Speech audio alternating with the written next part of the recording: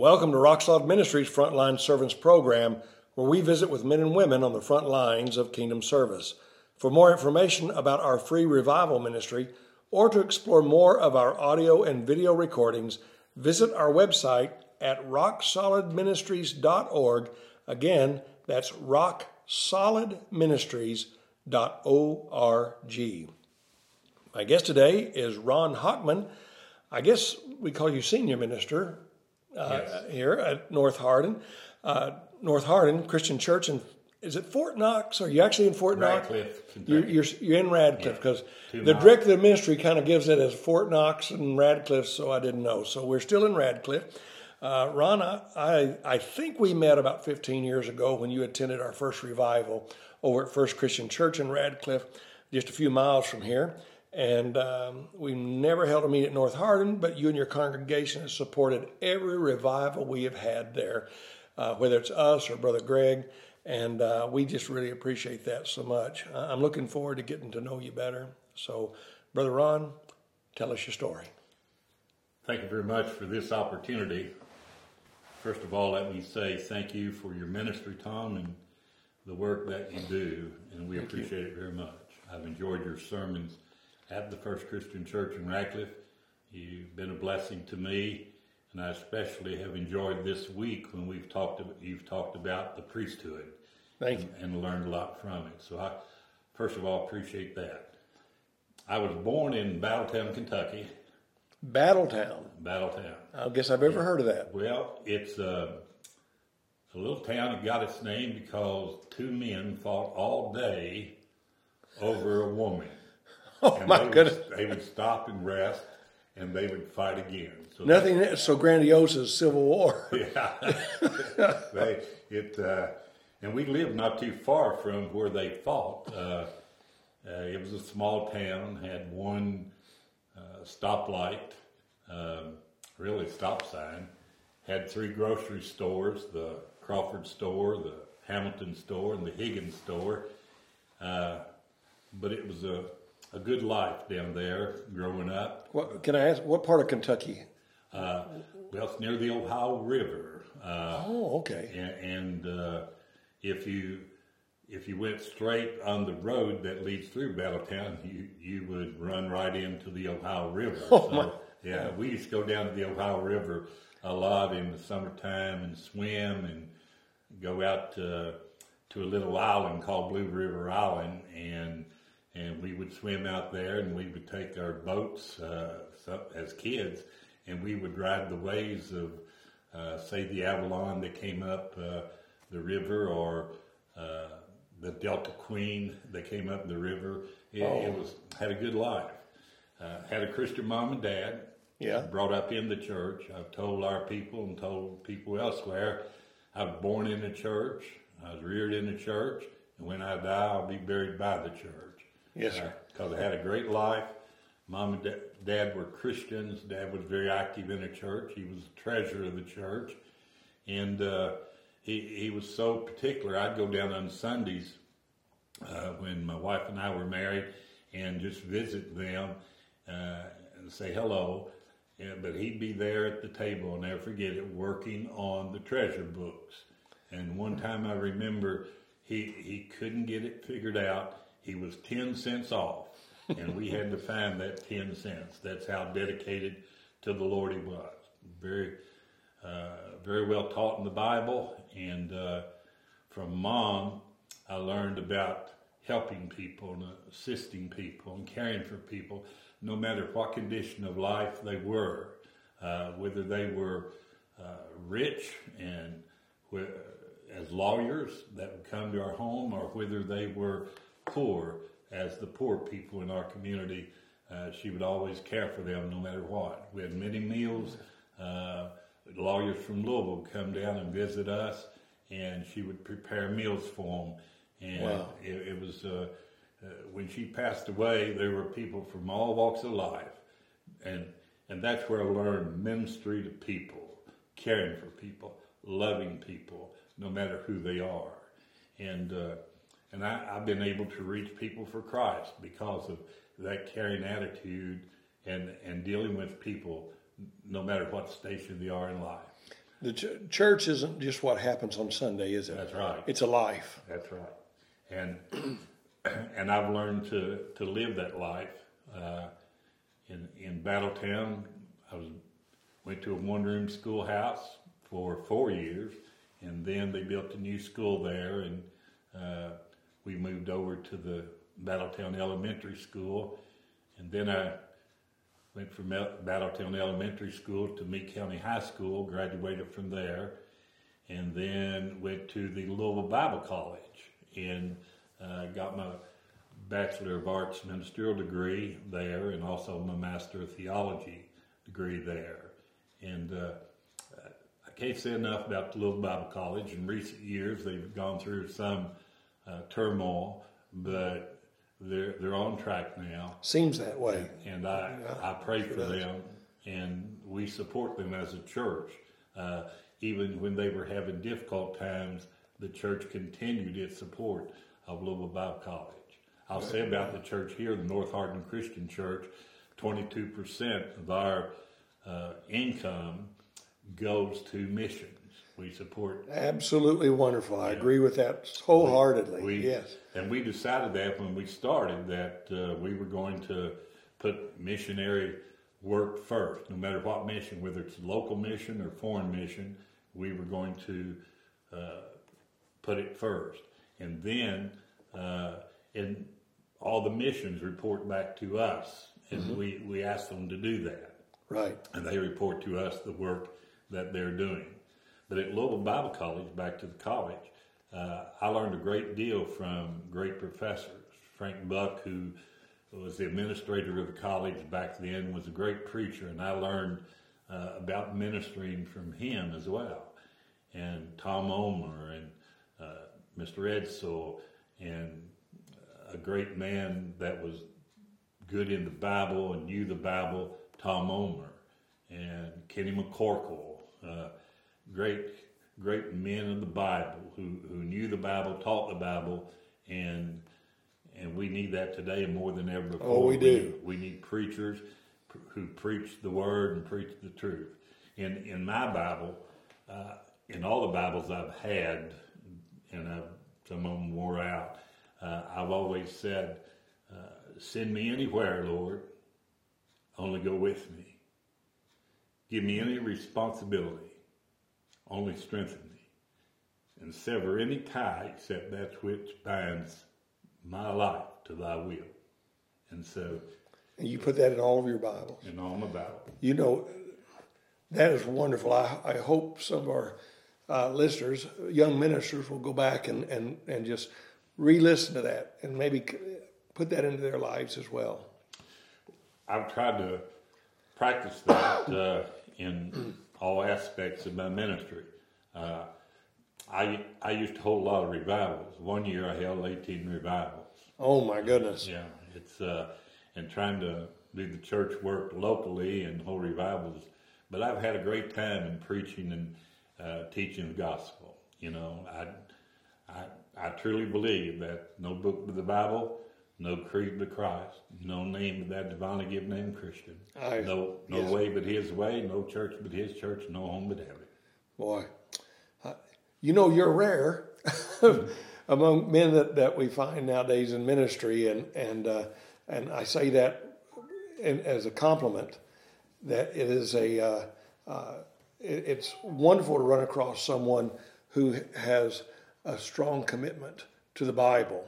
And certainly among our brotherhood, there are a lot of men with strong commitment to the Bible. But then again, like is happening in the world, and I'll even say in denominational churches too, a lot of people have veered away from it. And True. I never thought I would see that among our churches, but in our travels, we have certainly seen that a lot. True.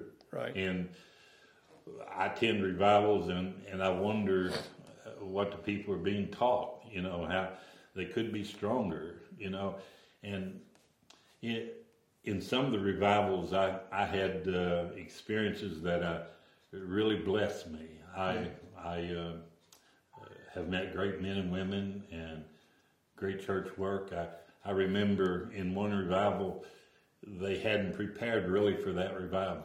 So I went home and it was close, and I went home.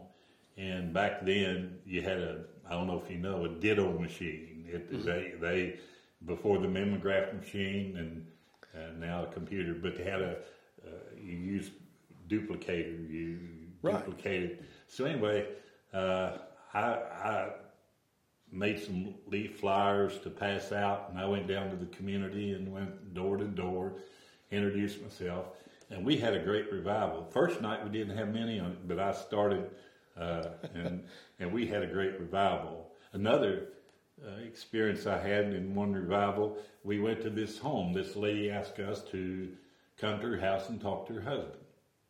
And so went to this home, and the man was very nice. We had a good conversation, and he asked me to go see his man room.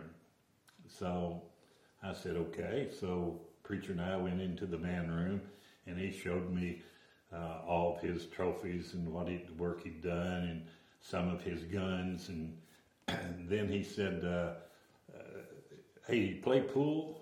I said, well, I did when I was younger. I said, I hadn't played in a while. He said, well, you want to play a game? I said, yeah. Well, the preacher left. He went outside. So I played in game pool and shook his hand. And so the preacher, he wasn't a pool player. He didn't like the idea of me playing pool with that man. But the man came to church that night and came every night. Now, preacher might have been unhappy, but the lady of the house, she was real happy that her husband was in church. Sure. And in another revival, there was a man, again, a lady asked me to talk to her husband. So I went to his house, or to their house. He was outside working on a tractor.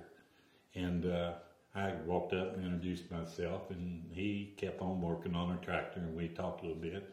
And I asked him, I said, won't you come to our services tonight? We'd love to have you. And he said, oh, I'm too busy here. I'm behind. I just can't get this starter on this tractor. Well, I knew a little bit of mechanic work, and I'd done a lot with my dad, who was a mechanic at Fort Knox over here on tanks. So I went back to my car, I took off my shirt, had a T-shirt on, and I went up there and I said, if I get this starter on this tractor, you come to church tonight? And he looked at me and he said, well, I might. And I said, well, let's get it on. So I got that starter on the tractor, and he came that night and every night. So that to me is ministering to people, sharing with people the gospel, like you talked about last night as a priest, serving, consecrating our life to the Lord.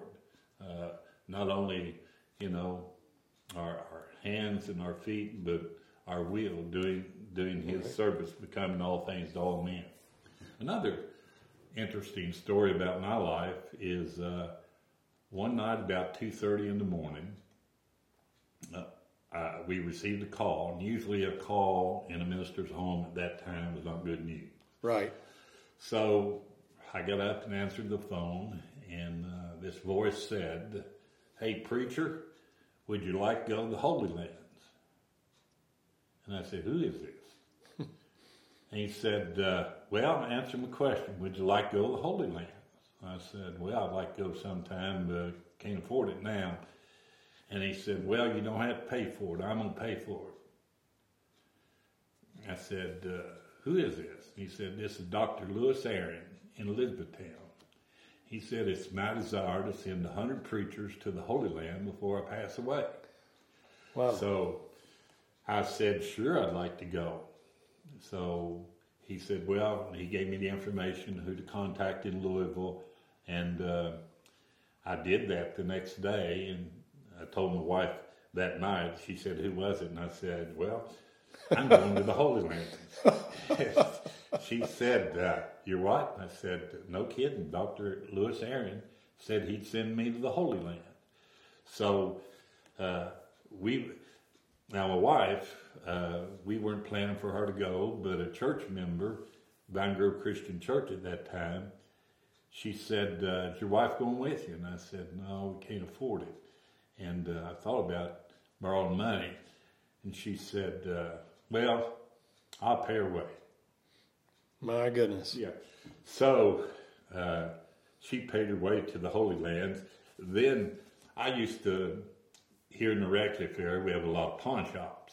And I used to go to the pawn shops a lot and buy things at a cheaper price. And, right. And got one of the men in the pawn shop into the church.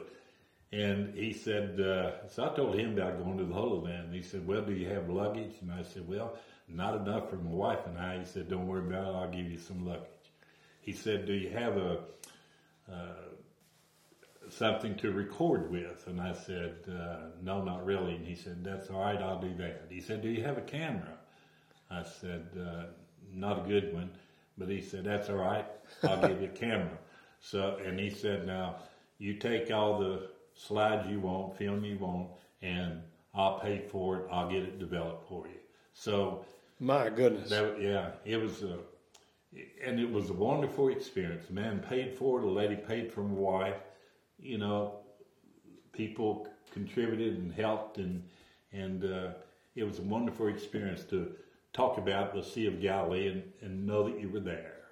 That talk about the storm and know that you were there, and the wind came through those mountain areas and shook the boat when, you know, and to talk about the Mount of Olives and talk about the Calvary and see the area and walk the streets of Jerusalem and I walked the old walls of Jerusalem at night. So it was a wonderful experience going to the Holy Lands. Wow. Lord bless. You know, I think a lot of parents don't want their kids to be in ministry. They say, you'll be poor, you'll never get to do anything. And they don't realize how rich we are, even if we never do anything major, go anywhere major. They don't realize how rich we are in Christ because of the lives we change and the experiences we have. But then there are these opportunities that do come along. Yeah. And it may not be the Holy Land, it may be something else, but that someone says, I want to do this for you. And you get to go somewhere that you never would have gone before. It's happened to me all during my ministry. I'm 77 years old. And really enjoy it. I just can't give up working for the Lord, you know, in an active way. To, as some say, retire like some do.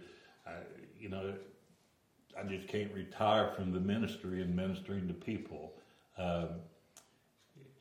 Like at Campbellsville Christian Church, Southside, they were without a preacher, and they called me, and I said, well, I have a church, and they said, well, we need somebody to preach for us.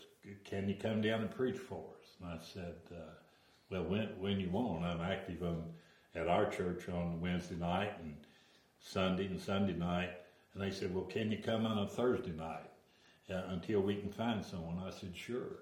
So I traveled around 60 miles every Thursday night, rain, snow, sleet, and preached for them. And I thought it was a temporary thing, but it lasted for 4 years.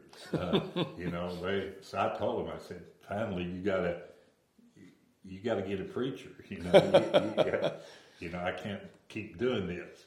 But talking about helping you, one night down at Campbellsville Church, a man said, hey, we got to go visit somebody. And I said, okay. He said, let's plan on it. So I said, okay, we'll go visit him. So after services, it was dark, and I got in the car, and he got in the truck, and I followed him, and then his child and her husband was behind me, and I thought, boy, we're taking a lot of people to this guy's home to talk to him, and I thought we were going to evangelize him, but it didn't happen. I pulled up to this place and walked in, and what this guy had done is he had a cow slaughtered and gave me all the meat from that cow.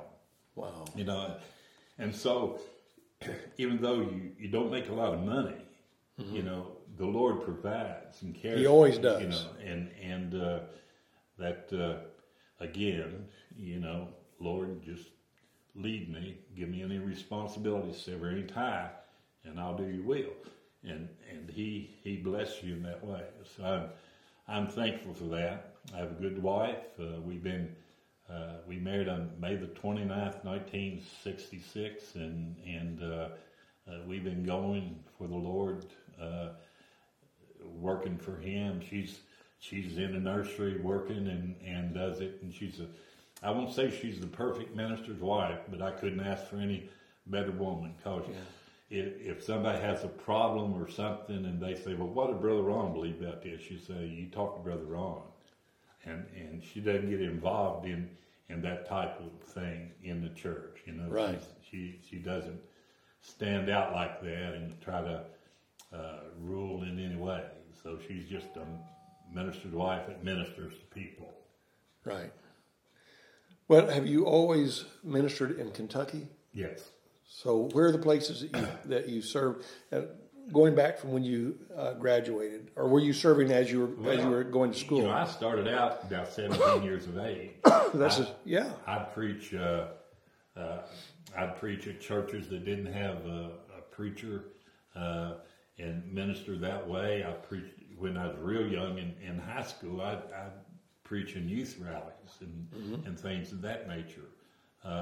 And then at my home church, two great men that were instrumental in leading me into the ministry was Lanny Amy and Brother Joe Riley.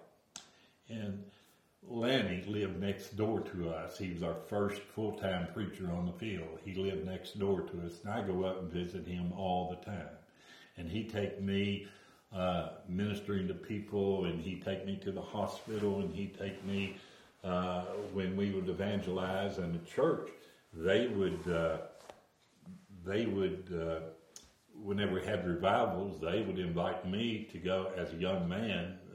They would invite me for the dinners that they would have for the preacher at their house at night. That's the key to it, isn't it? Yeah. So he taught me in that part of the ministry in Bible training, Bible knowledge, sermons.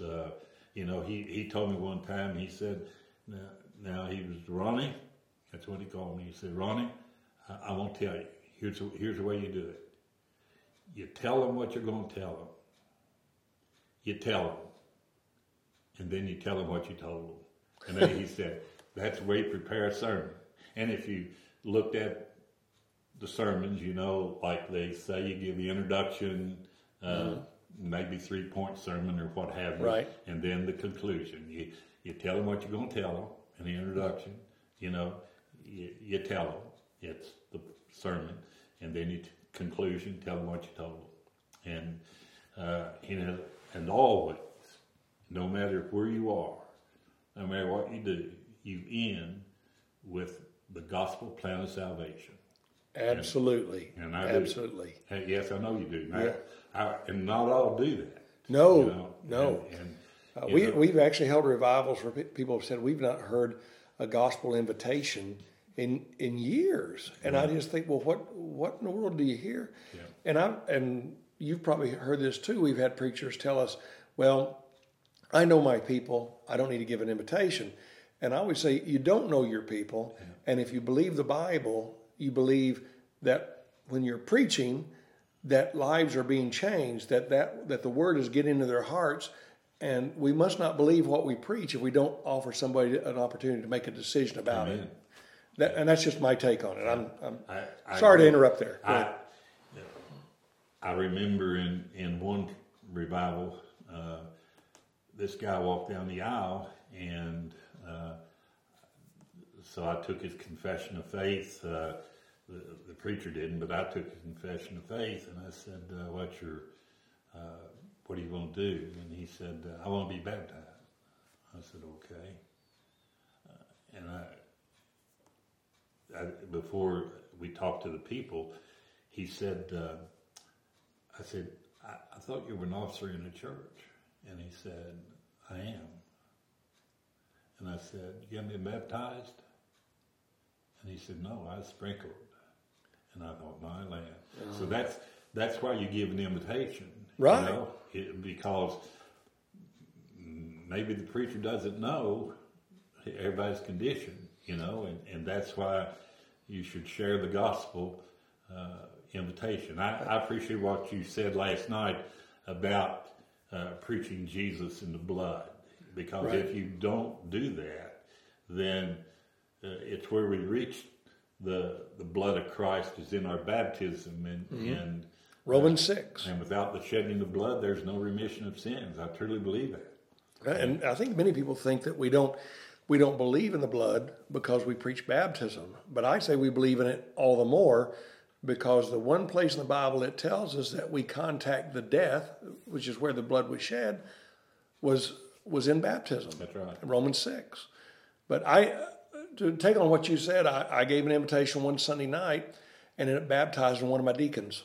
Yeah. And now he had been immersed, but he said he grew up, his father was a denominational preacher, and he said, what you said tonight, I don't really believe that I understood or knew or even was baptized for what the Bible says I'm baptized for. So he said, I'd like you to baptize me. Wash away your sins. And had I not given that invitation, I don't believe he would have made that decision. That's true. You were talking about my ministry. I preached as a young person in different places. Then, when I started Louisville Bible College, Walnut Grove Christian Church in Salem, Indiana, I started there, and I preached there for a year. We would go down. I was dating my wife, and at that time, my girlfriend, she'd go with me to revivals, and we talk about the ministry and all before we married. But before we married, we go down. I'd go up to her house, pick her up early on Sunday morning, and we go down to the Ohio River to cross. They didn't have a bridge there to cross on a ferry to the other side to Indiana and go up to Salem, Indiana. Now, if it was foggy, we'd try to wait till the fog, and we knew what time the fog to lift. And if it didn't, the ferry didn't run. So we'd have to go back to Louisville and go across the bridge there and go to Salem, Indiana. And that was, that's where it was at first at Walnut Grove Christian Church. Then my dad, who was a mechanic, as I said, at Fort Knox, he worked with the guy at the Vine Grove Christian Church who said they were looking for a minister. And he was one of the officers in the church. So my dad told him, that he had a son that was in the ministry. And he said, well, tell him to come over and visit with us, and let's set up a Sunday. So I did. And so they hired me at the Vine Grove Christian Church, which is about 3 miles from here. Now, how old were you then? About 18. 18. 17, 18, yeah. I spent 18 years there. 18. Started at 18 years old, spent 18 years. Yeah. So when you finished, you'd spend half your life as minister of that church. Yeah, and had a good ministry there. We had a good building program. I helped through the Lord's work to build the church. We had people coming from different areas to visit the church and become members and serve the Lord there. Then in 1982, we started the North Hardin Christian Church here in this area of Radcliff. And the Lord has blessed us. We, when we started, a lady said, here, let me give you some property. So she gave us some property here. We built the building. We didn't finish the upstairs. We worshiped in the basement, but we had the shell of the building built with a baptistry up here, and also a steeple on it, and wasn't very long before we paid that off. And so then we started saving money to finish the upstairs. And so we contracted with the Elizabethtown Community College at that time, vocational school, and they brought their electricians up here. They brought their plumbers up here, some of their carpenters up here, and they did work for us, and it only cost us $5 to do that. We paid for the material, but all the work they did, $5. Wow. Yeah. So the Lord blessed us that way. And then being in a military area, that's why I've stayed in this area. I love ministering to the military. Right. Because it seemed like they're away from home, they're kind of forgotten, their family.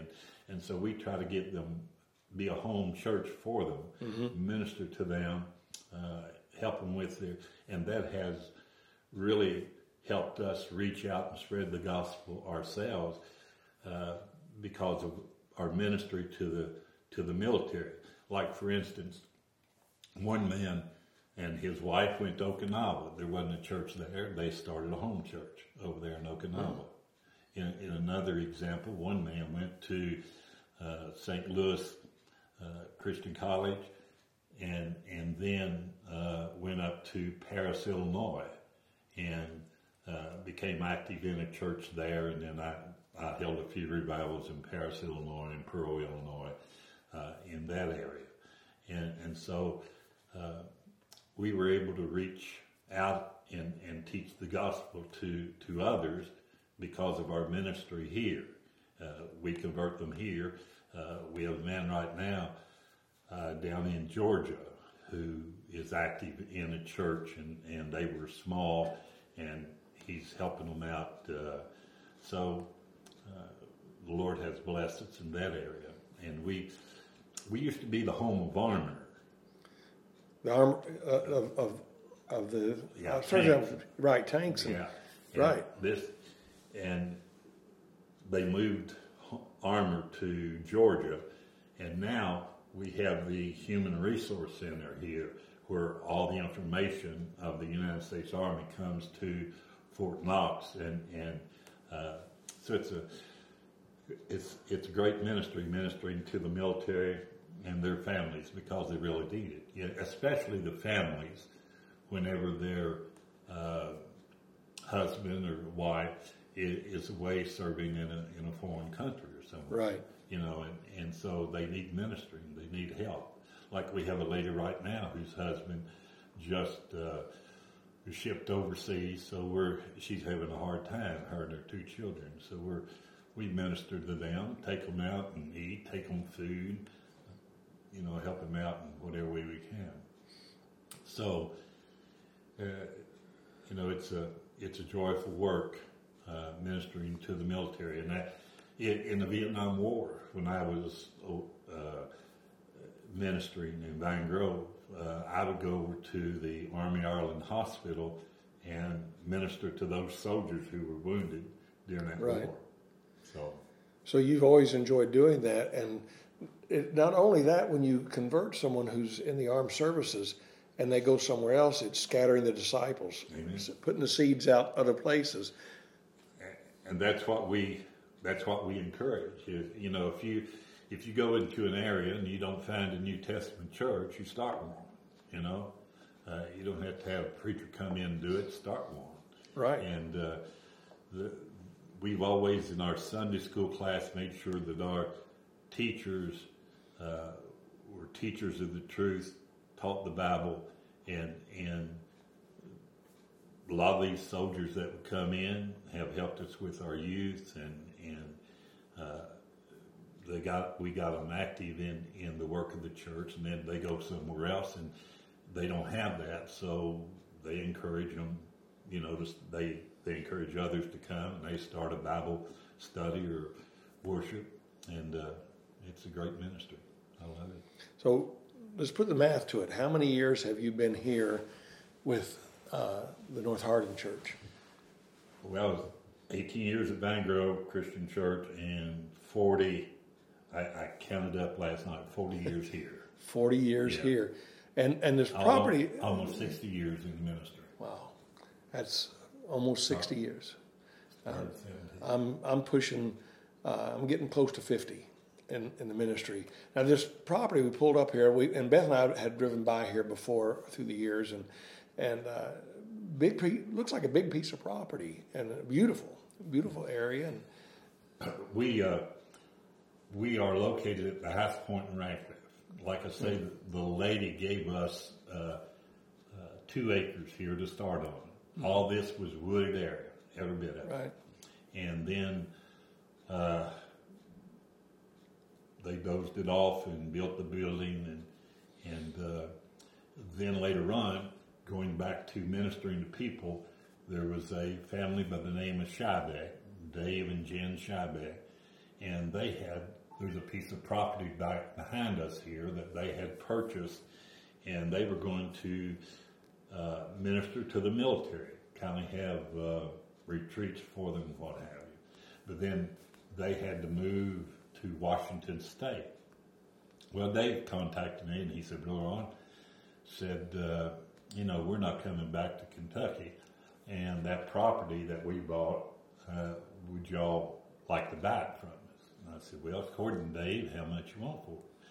He said, well, I'll let you have it for what I paid for it. I said, I'll talk to the men. So we purchased that piece of property. There's 6 acres back here. Okay. And we purchased that piece of property, and that's where we built our playground and cleared it off for kids to have activities there. Mm-hmm. Well, then the church, when they started building, because they thought Fort Knox was going to explode and advance and grow in numbers, a group started the subdivision down here. They leveled the area, and you see all the new houses there. Mm-hmm. Well, they had a hard time keeping that going, so they auctioned off a lot of the lots. Well, a builder, he bought the first 10 lots they auctioned off. I went to him and I said, you want any more of these lots that they're going to sell? And he said, no. He said, I think I'm done. I said, well, I think we're going to bid on some of them.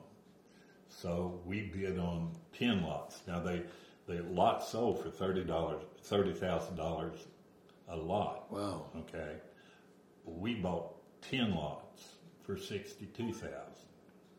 Wow. And so we own 10 lots in this subdivision. Not only that, but we have purchased 3 other lots in the subdivision. So we have quite a few acres around here that around us that we can advance and do things. In addition to that, I bought 6 acres behind our acres here, and so we go back to the reservation, and then I bought 15 acres. Not that I have a lot of money, right. but the Lord has blessed me and given me the opportunity to, and so I did that because I wanted the church to be able to use it if they needed it. Right. And because at that time we couldn't afford it. So Lord's blessed. Wow. And I'm thankful. And I believe it's because I'm committed to Him. My wife and I, we have 2 children. Both those children are in the church. They're in the church here. They live in the area.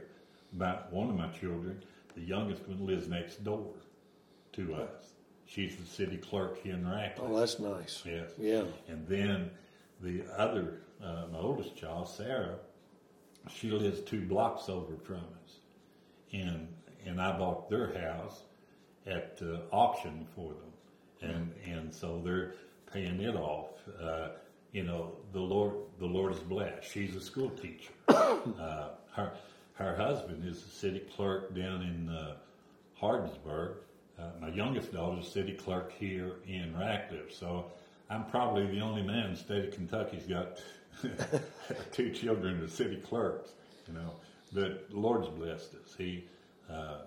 My other son-in-law is captain of the military, or the police over here at Fort Knox in the Department of Defense. Okay. So, yeah.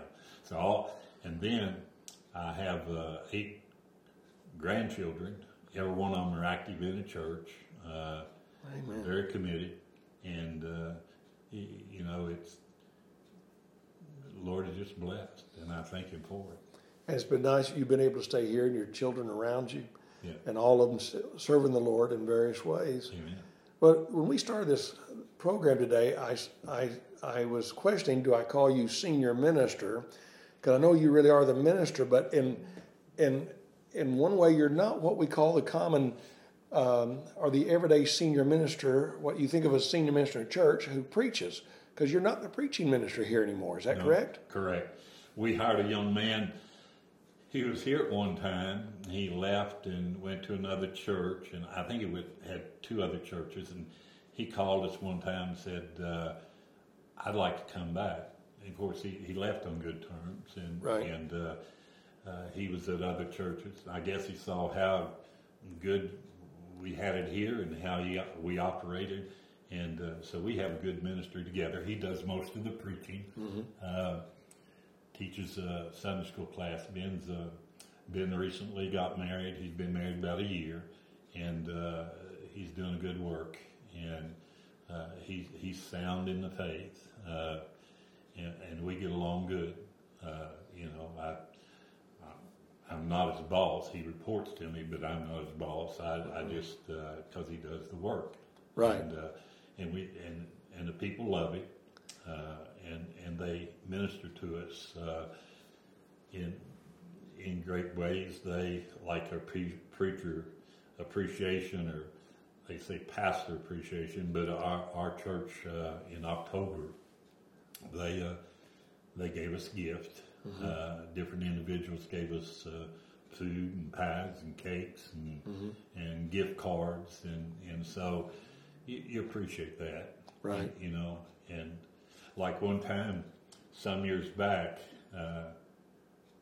I was preaching and I mentioned, like, I'd like to hear Celine Dion in person one time. But I said, she's not traveling. At that time, she wasn't. And so one time on my birthday, the congregation had gathered some money to send my wife and I to Las Vegas, of all places, to hear Celine Dion. Oh. And so they paid her way, and we stayed in a nice place over there, Caesar's Palace, and it was a great experience, and we appreciate that. Not all ministers can say that they've had a good relationship with their church. That's the truth. But sure is. But we have good people, and maybe something will crop up, but not very often. Because in the ministry, I've learned if you have difficulty, you have a problem, take care of it, deal with it. Mm-hmm. Don't let it fester and create more problems. You deal with it. Right. That's what we do. One man was at one time wondering about the material we use, Sunday school material. So I talked to him and told him why, what the purpose of this material was good, and so it settled that problem, and that's what you do. You deal with it. It doesn't always seem you can worry about it and worry about it, but one way or another, you're going to have to deal with it. That's right. And the longer it waits, it can be a real problem. Yeah. And preachers can be a problem too, in yes. the congregation. Absolutely. You got to love people, and I learned that from, my mom and dad and their work in the church. I learned that from one of these ministers, Joe Rowland. He was a great guy. He loved youth. He asked me to preach different times when I was young, still in high school. Mm-hmm. But I worked and prepared a sermon. I thought it was about 20 minutes. It lasted 7. But it has to be my first. I'll never forget that. Same length of my first sermon, 7 minutes. I guess some people might wish that I preached 7 minutes more. Oh. But I've enjoyed the ministry. The Lord's blessed me. Don't know how much longer I have. I've dealt with health issues as well in the ministry, and the churches has helped me along the way. Gotten someone to come in and minister. I've had 2 TIA strokes. I didn't know I've that. had Bell's palsy twice. I had rheumatic fever, and when I worked at the White Mills Christian Camp as a camp dean, which is our local camp, beautiful place. When I was there, I caught rheumatic fever. Went into the hospital. They didn't know whether I was going to live or not. Really? Yeah, but I got to thinking while I was in the hospital. At that time, I was real active in the community. I was president of the JCs, in the Lions Club, in the Chamber of Commerce, traveled for the Army to different places to see how. So I finally realized that I was involved in all this too much, that I needed to devote more time to the Lord's work. Right. To get back to, send me anywhere, only go with me, give me your inner responsibility, accept that which binds my life to your will. And so I learned to sever that tie. Right. I'm still active in the community, but the Lord and His work is first. And I didn't really realize that until I got to thinking when I was in the hospital about what I needed to do, and when you're facing death, you really think about your life and yes, you reevaluate it. So it was. I almost died. Came within a day of dying. The doctor told me of pneumonia in 2000, and I spent 8 days in the hospital, and 7 at once and one other day, and I couldn't move, couldn't do anything. I just laid there on my back, and it caused me to evaluate a whole lot of things about ministry and family, and if you can say it was a good time for me. It was a good time, and sometimes God gives us that. If we don't take a break, preacher, and you know this, I have a feeling you're a bit of a workaholic like I am, that God will give you a break. Yeah. He'll figure out a way to slow you down so you can think things through. Yeah. Absolutely. Go ahead. And I guess one of the things I always like to do in the ministry, I like poems. I do too. And I like to quote poems, and the old violin. I met the master face to face, and a lot of times in revivals, I'll quote poems and maybe end with a poem. I met the master face to face. I use that a lot in funeral sermons, especially with families that don't know the Lord. And then I can reach them through that poem, and it's helped a great deal because they've told me, they didn't realize that, they didn't think about, they hadn't thought about their life in Christ. So I like to use poems. I use poetry a lot in funerals, and I do in revivals and preaching from time, not as much as I used to. But the old violin has always been one of my favorites, and the Bridge Builder. Yeah. If you remember that one, in fact, I think I used that just a couple of weeks ago in revival. Tremendous. And the Hellbound Train is a good one. I don't know if you ever heard that one or not. No, but I'll send it to you. Sounds good. I'll send it to you. I can't remember like I used to, but in fact, the other day, my grandson, who's going into the Navy, he said, Papa, what's that poem about evangelize? And he said, I'd like to memorize that. So I sent it to him, the one that says, give us a watchword for the hour, a thrilling word, a word of power, a battle cry, a flaming breath that calls to conquest or to death, a word to rouse the church from rest, to heed the master's high behest. Calls given you hopes to rise, evangelize. To dying men, a fallen race, make known the gift of gospel grace, the world that now in darkness lies, evangelize. evangelize. And so, that is a good one. Yeah, I love it. You're going to send that one to me, I hope. Okay. So he called me up one day and he said, "Hey, Peppo, listen to this." So he had memorized it, and he's just a senior in high school. So, That's wonderful. Yeah. That is wonderful. My grandfather used to tell me, memorize all the time. He had all these poems. I remember my wife talked to him about the poem that she always loved, In Flanders Field where poppies grow. Yeah. He'd never heard that one. And he said, well, tell it to me. It's one she had memorized. And he said, tell it to me again. And she told it to him, I think, 2 times, and he had it memorized. Yeah. He would just have that kind of a mind. And I use that here because was the last Sunday we honored the veterans. Yeah. That would be a great poem for that. Yeah. So and that's why I like to minister to the military area, because you can, you got these fellows that, have served our country, men and women, and it's just a great opportunity to minister to them. We need to minister to them while they're alive and not forget them when they're gone. Yeah. In 2020, they were saying in some states you can't have Memorial Day services, and I was doing a revival over Memorial Weekend in Pennsylvania, and they made a real strong statement: no Memorial Day services, you can't go to the cemeteries and all that.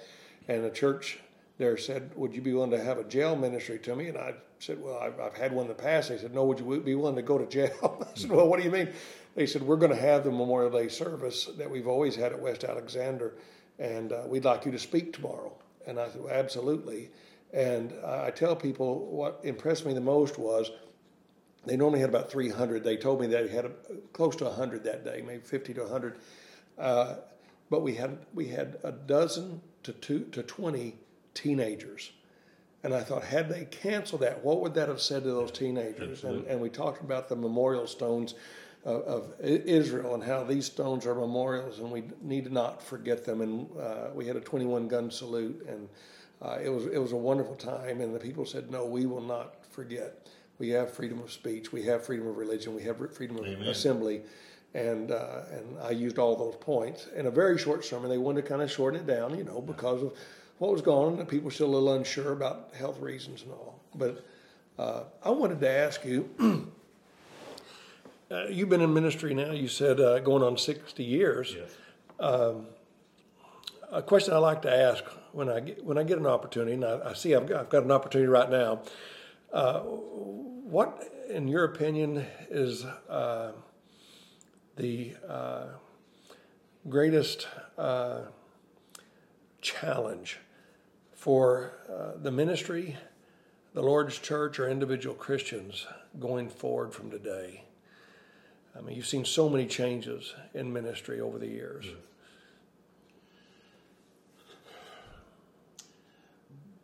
Because there's so much for people to do, so many opportunities. Back in our home church, Macedonia Christian Church at Battletown, the church was the center life.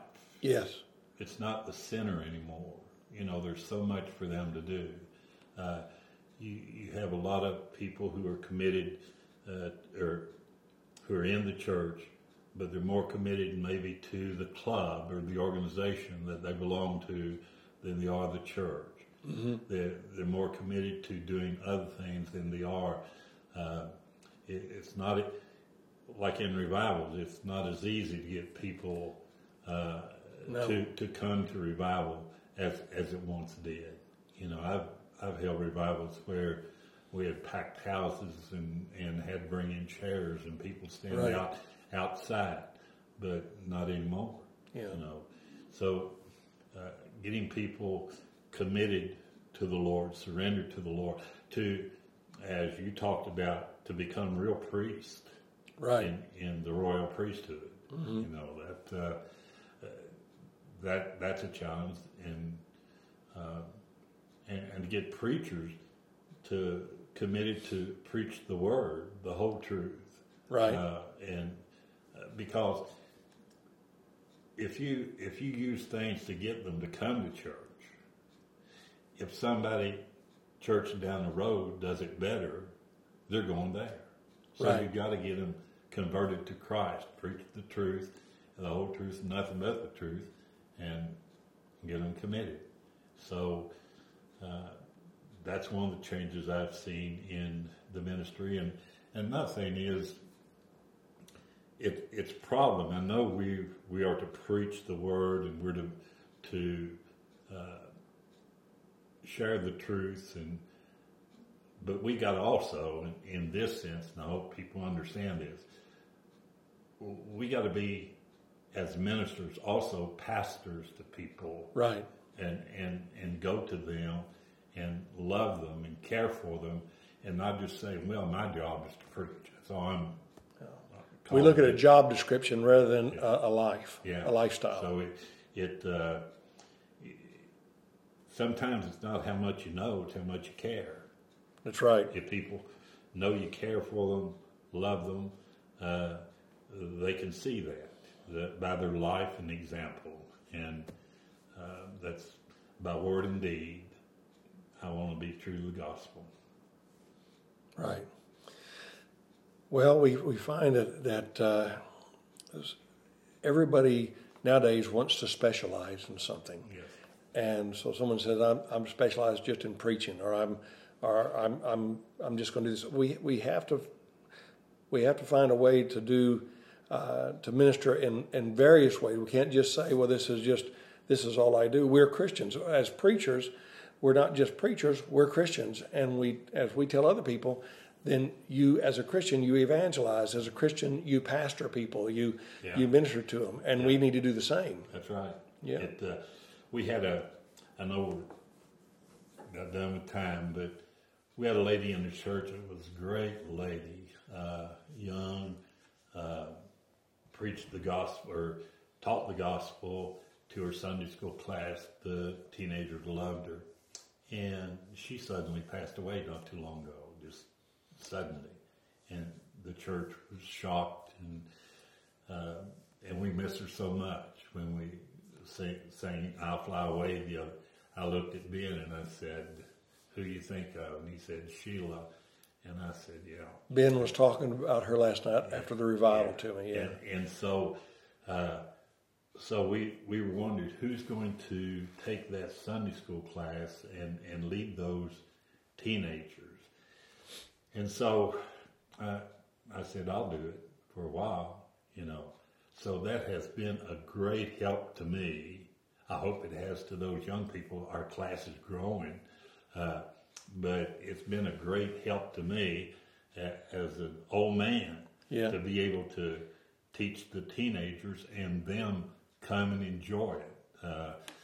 We took off Sunday ago and went down to McDonald's during the Sunday school hour, and I bought them breakfast and ministered to them in that way, and they loved it, So we had a larger class this past Sunday. So anyway, but I thank you for this opportunity to share my life, and it's been great for me, Ron. Hope that helps. It's been wonderful for me. I've always wanted to sit and visit with you, but we just see it, for a little while at the services. And I said, this is going to be my chance right now. And I'm glad you asked me. I really am. Well, I look forward to seeing you, Lord willing, at future revivals and up here. And I want to thank you for your service to the Lord, for the Lord, and to the military, too. We're always thanking them for their service. We need to thank those who serve them as well. And that's we really appreciate it. And I would say again to our listeners, if this podcast today has been an encouragement to you, I hope that you'll share it with your friends and co-workers in Christ. And until next time, this is Evangelist Tom Weaver saying goodbye, and may God pour down his blessings on you like a Mississippi rain.